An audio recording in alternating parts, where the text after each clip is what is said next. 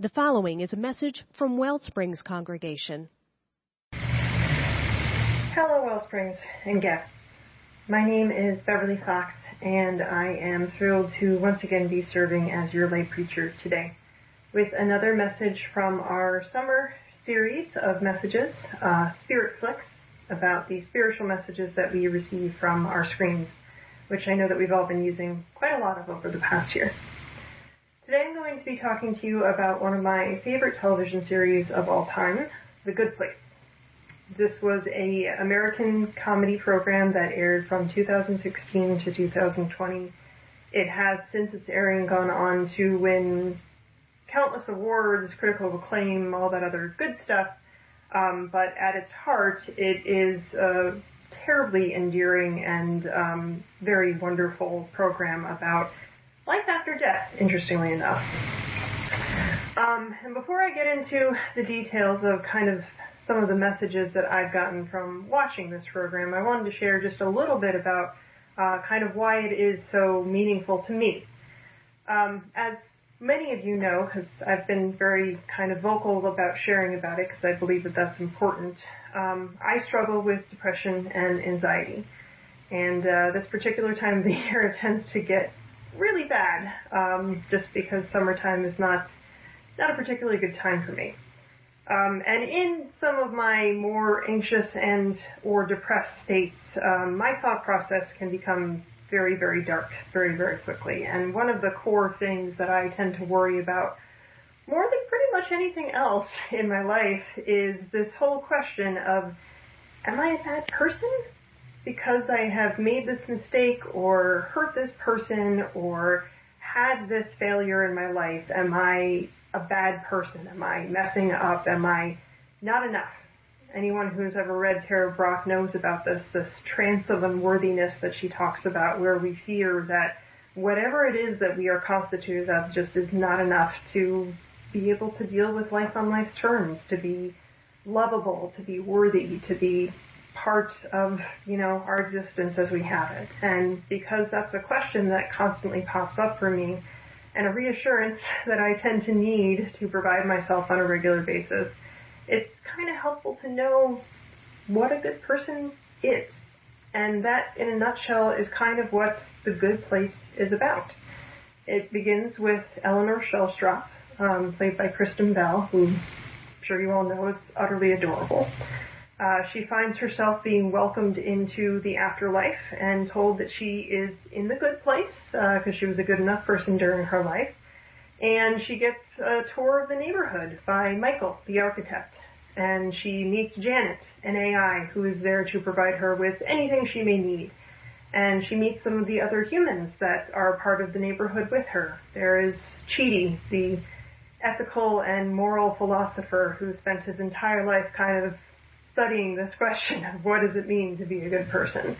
There is Tahani, who spent her entire life doing fundraising in order to give money to charities. And obviously it's clear that she's a good person. That makes sense, right?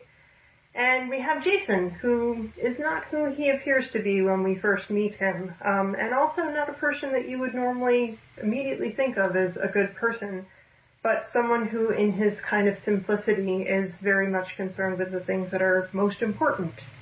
Friendship, loyalty, helping other people. And that's kind of what brings us into this world of The Good Place. And from there, things start to go wrong very, very quickly. And we learn a whole lot of things about this afterlife that lead us to believe that it's not quite the utopia it originally presents itself to be. And one of the first things that we can kind of take away from The Good Place, not surprisingly, is an answer to this question of what does it mean to be a good person? What does it take? And in the beginning, we have a bunch of philosophical and moral perspectives presented by Chidi, our resident philosopher.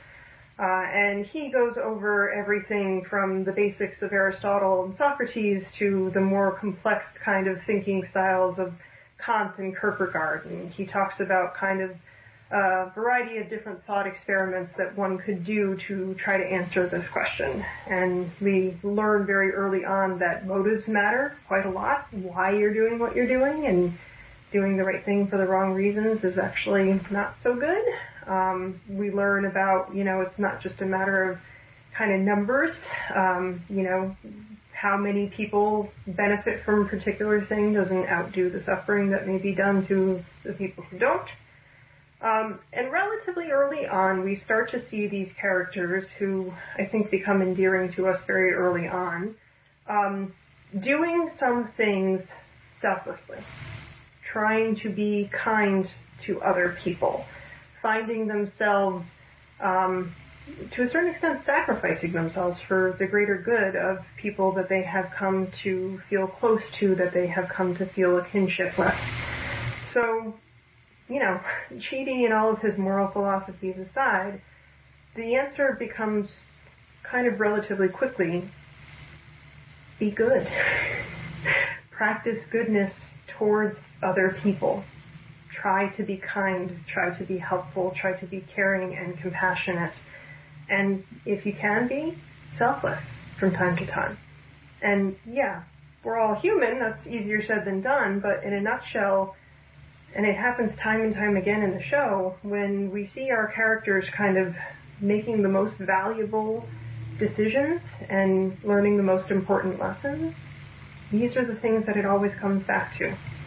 Kindness, caring, positive regard for one's fellow man.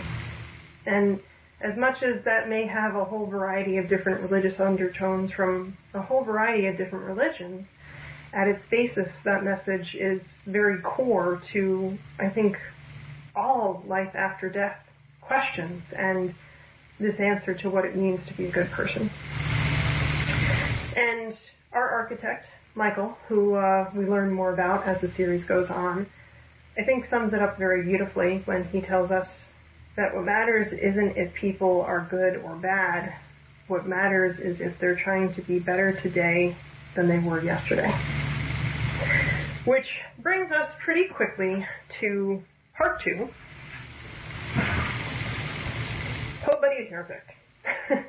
This is a comical mispronunciation of nobody's perfect, meaning I'm demonstrating the fact that I make mistakes by making a mistake in my saying of it. Our humans are terribly flawed, and even in their quest to kind of earn the right to be in a good place and prove that they are in fact good people, they mess up a lot. And even Michael, the architect of this afterlife neighborhood that they're all existing in, messes up a lot. And even our AI, Janet, who seems like she should be infallible, messes up. Maybe not a lot, certainly not nearly as much as everyone else does, but she definitely learns some lessons along the way. She definitely finds out some things that don't necessarily compute with her programming. And both she and Michael, our architect, over the course of the series become more and more human because they make mistakes, because they are fallible, because their plans, as much as they thought that they figured out all of the different criteria that they needed to in order to come up with the best plan to execute, failed over and over and over again. And our humans, by virtue of being human, failed over and over and over again. And that's kind of an underlying message of the whole series, is that we're going to make mistakes. We're going to mess up. In all of our efforts to try to be better versions of ourselves, there's going to be 1,000,001 different less better versions of us along the way. And the only thing that determines, as Michael said previously, what makes us good people or not is that we keep trying. We keep working. We try to be better versions of ourselves. We try to be better people. We try to handle situations better than we did in the past. And that's really all we can do. And again, I quote Michael, our resident architect, who tells us, you fail, and then you try something else. And you fail again, and again, and you fail 1,000 times. And you keep trying, because maybe the 1,001st idea might work.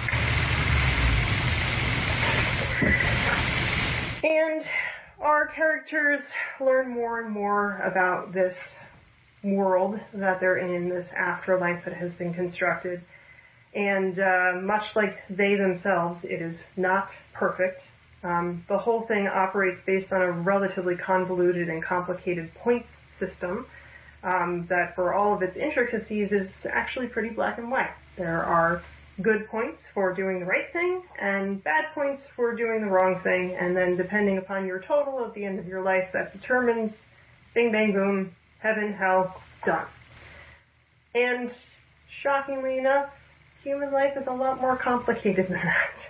And you can't judge someone's actions on that kind of a black and white scale because things are complicated nowadays. You can do the right thing for the right reasons and still have things go terribly wrong. You can try your best to be caring and kind and still hurt people that you care about very deeply.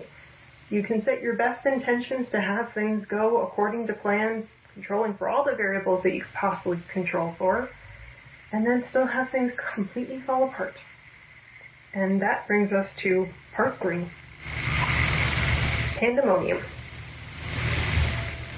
I don't know about you guys, but I often struggle to make sense of the world that we live in because it very, very rarely does. Most of the things that I understood to be logical, to make sense, to be like, well, of course, this must be the way that this works because that's what makes sense. Things don't work that way. And the world, as I feel like it should be, is not. And Lord, if there's anything that ever proved that, it's just turning on the news. We had literally an insane person as the president for 4 years. We had an entire pandemic that is still shutting down the country in large parts of it. And there's all of these people arguing about science and other things and saying, well, that's just not true, even though logic would make you think that it's true. And there's racism and sexism and poverty and people treating people really, really terribly. And a lot of things that people do to try to improve these things, to heal trauma, to undo damage, to provide aid and caring and nurturing and support, don't work. And we're constantly finding that previous message of failing and failing again and failing again popping up because the only thing that we can do is keep trying.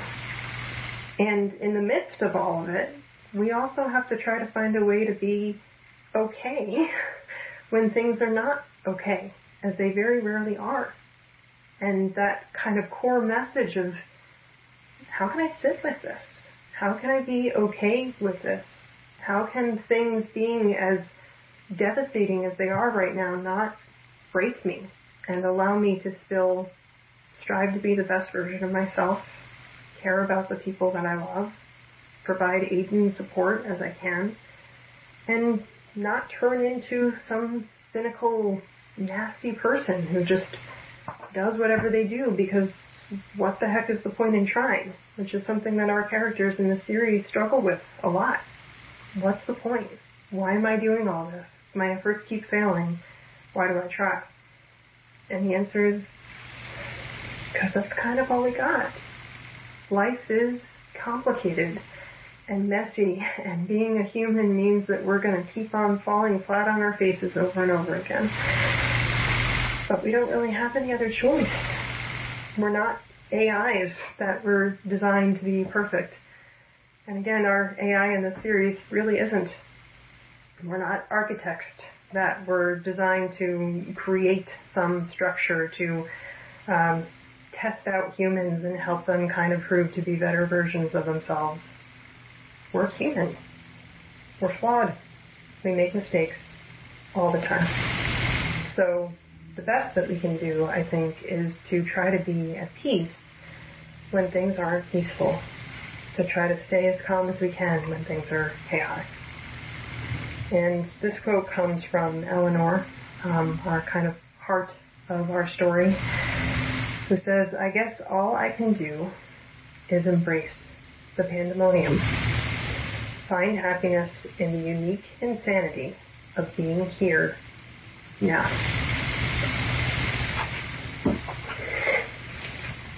Over the course of the series, our characters, our humans, change a lot. Even our AI changes a lot and becomes a lot more human. She experiences human emotions. She goes through human heartbreak. She finds that even her efforts, as perfectly designed as they are, fail.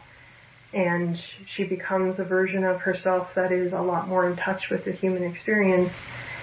And because of that, she becomes a really good friend. She becomes a really good lover. She becomes a really good partner. And Michael, our architect, who it turns out is an afterlife entity, who originally did not think terribly highly of humans. He thought that they were kind of just really simple creatures, and, you know, of course it makes sense they're treating each other so terribly because they're not very intelligent. This is just how they are. He comes to love the humans that he has been kind of aligned with through all of these different quests over the course of the series, and to really, really envy them and their experience, as flawed and messed up and messy as it is. And that's where we kind of come to part 4. All good things must come to an end. Life is precious because it is finite. Life is meaningful because death is something that awaits all of us. Our experiences are manageable and they're really painful because we know at some point in there they'll end. And our joys are valuable because we know at some point they will end. And interestingly enough, what they come to find out about eternity and the afterlife is that that too doesn't actually mean anything if there isn't an end. So they come up with a new way for humans to be evaluated in life after death. They kind of fix heaven and hell and all the structures involved. They rewrite things from scratch. And eventually they come to a point where they are at peace. And each one of our characters, in their own way, gets to experience a version of the end that is really poignant and meaningful for them, and for us as the audience that has come to love them over the course of the past 4 seasons. And our architect, who, as I pointed out, is very, very envious of these humans that he has come to love so deeply, eventually gets what he wants most in the world. Spoiler alert. He gets to go back and be human. He gets to have all of the experiences that he has seen these people go through firsthand. And in thinking about what life is like for him, what his experience and journey is going to be, Eleanor kind of, I think, sums up the human experience in a very simple but very eloquent way. She says, I assume he's doing the same as every human. Some good days, some bad days. He's got a few friends, a few people he can't stand. He's learning some things all by himself, and hopefully learning to ask for help when he needs it. He's messing up and trying again and messing up again, and then things go wrong, and then trying to make things right. That's what everyone does. And obviously that's kind of an oversimplification of the human experience, but it's also kind of its purest form. Trying and trying again and doing our best. Now is the time when I would ask you, if you are comfortable, to close your eyes, to join me in hearts and mind in this moment of kind of moving inwards a little bit, noticing the breath in your lungs and the beat of your heart, noticing the experience of being right here, right now, exactly as you are. And we're going to do a little practice that I have become very fond of, known as RAIN, which may be familiar to you. So we're first simply going to recognize, what does it feel like to be here right now, both in our physical presence of our bodies, in all of the thoughts that we may have in our minds, and all of the emotions that come with those. There may be chaos, there may be calm, there may be joy, there may be sadness. Whatever is here right now, just see if you can allow yourself to experience it, which is the A of the brain.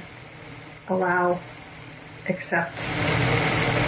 To simply be okay, even if you're not okay. And then the I, which is to investigate not only the physical experience of our emotions and the way that they feel, whether our chest is heavy or our throat is tight, whether we notice that our body actually is calm and we can sit comfortably resting where we are, but also investigating all of the thoughts, all the stories, all of the judgments and criticism, all the things that come along with that voice in our heads nagging us and putting us into that trance of unworthiness. Investigating that. Investigating whether or not that is true. Whether or not we too can use a little compassion, a little allowance for our own humanity. And then finally, which is nourishing ourselves. Maybe saying something caring to ourselves. Maybe offering forgiveness for ways in which we feel like we have failed. Maybe recognizing that this is simply part of being human, and we can be better versions of ourselves simply by trying to be better, even if we don't always get it right. And then letting go of the practice and opening your eyes. I wish to say thank you so much for listening to this message today. If you enjoyed this message and would like to support the mission of Wellsprings, go to our website, wellspringsuu.org. That's Wellsprings, the letters uu.org.